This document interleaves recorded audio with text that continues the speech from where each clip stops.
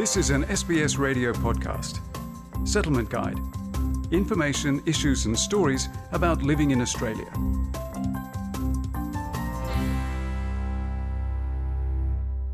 Bushwalking is the best way to explore Australia's unique and diverse natural environments. However, many visitors and newly arrived migrants underestimate how vast the Australian national parks are and how easy it is to get lost. Whether you walk along designated trails or through remote wilderness, a bit of planning will help you avoid the risks and enjoy all the benefits of bushwalking. Walking in nature, or bushwalking, is one of Australia's most popular recreational activities.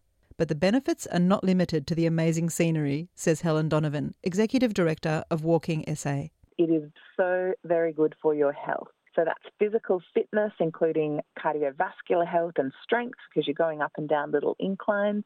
And of course, it is great for mental health too.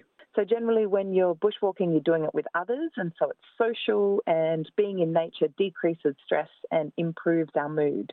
Bushwalking is typically a very low-risk activity.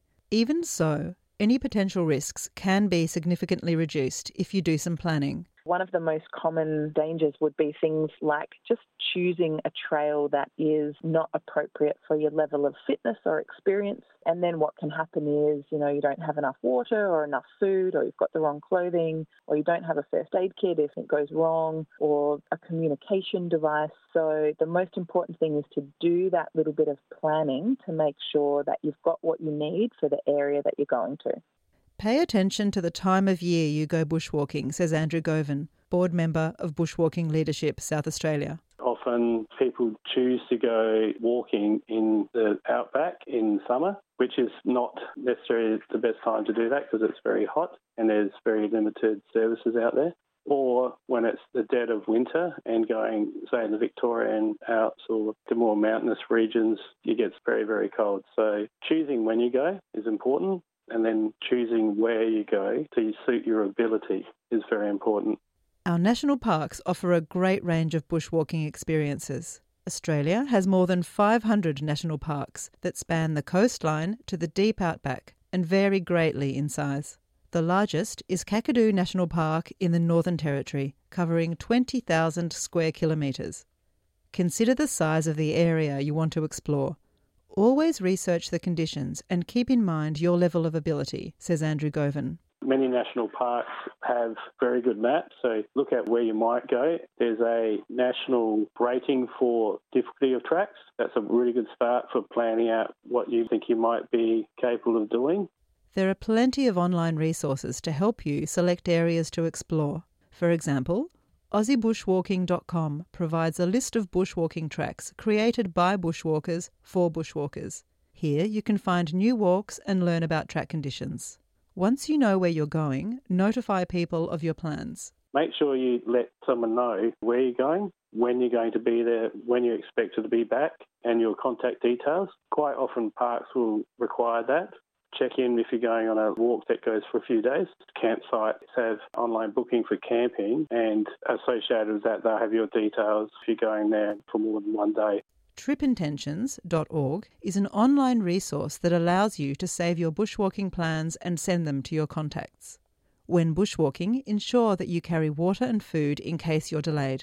A first aid kit is essential for remote areas. Organisations like Outdoor Council of Australia and Bushwalking Leadership South Australia have excellent advice on their websites about what to take on a bushwalk. Retailers will also offer good advice about the best type of clothing and equipment for your trip. Keep in mind that you can't always rely on mobile phone coverage. Only certain providers work in more remote areas, so it's really important to find out where your provider does work in the area you're going to, and then understand that you might be in a valley and so you won't get any reception there. So you can't always rely on your standard 3 or 4 or 5G phone. If you plan to bushwalk in a remote area, you can hire a personal locator beacon from some national parks and police stations. Andrew Govan's advice is to keep to the tracks. If you get lost, try to return to a track so there is more likelihood someone finds you. And importantly, don't go bushwalking alone. Quite often people do go walking and aren't really thinking about all the possible things that can go wrong. People do fall over, people do get lost, and having at least one other person there is crucial to support anyone being able to get help if an incident occurs.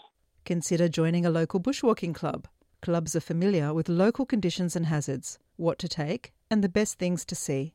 They also have great tips and tricks. It's easy to find your local bushwalking club, says Helen Donovan. If you go to the Bushwalking Australia website, which is bushwalkingaustralia.org.au, you'll see a link to members, and that then links off to all of the different states. Each state and territory has a bushwalking organisation that is the umbrella organisation for all of the different clubs in the state or territory. They'll be able to link you up to explore the different options in your area. You can access fantastic bushwalking initiatives in every state and territory. First Hike Project was established in WA by a group of enthusiastic volunteers to introduce young refugee and migrant people to the joys of bushwalking. The project has since expanded to Melbourne, Canberra, Sydney and Brisbane. Louise Jorgensen is WA Coordinator for First Hike Project. We make sure all our guides are experienced and have done first aid training, and they all have working with children checks.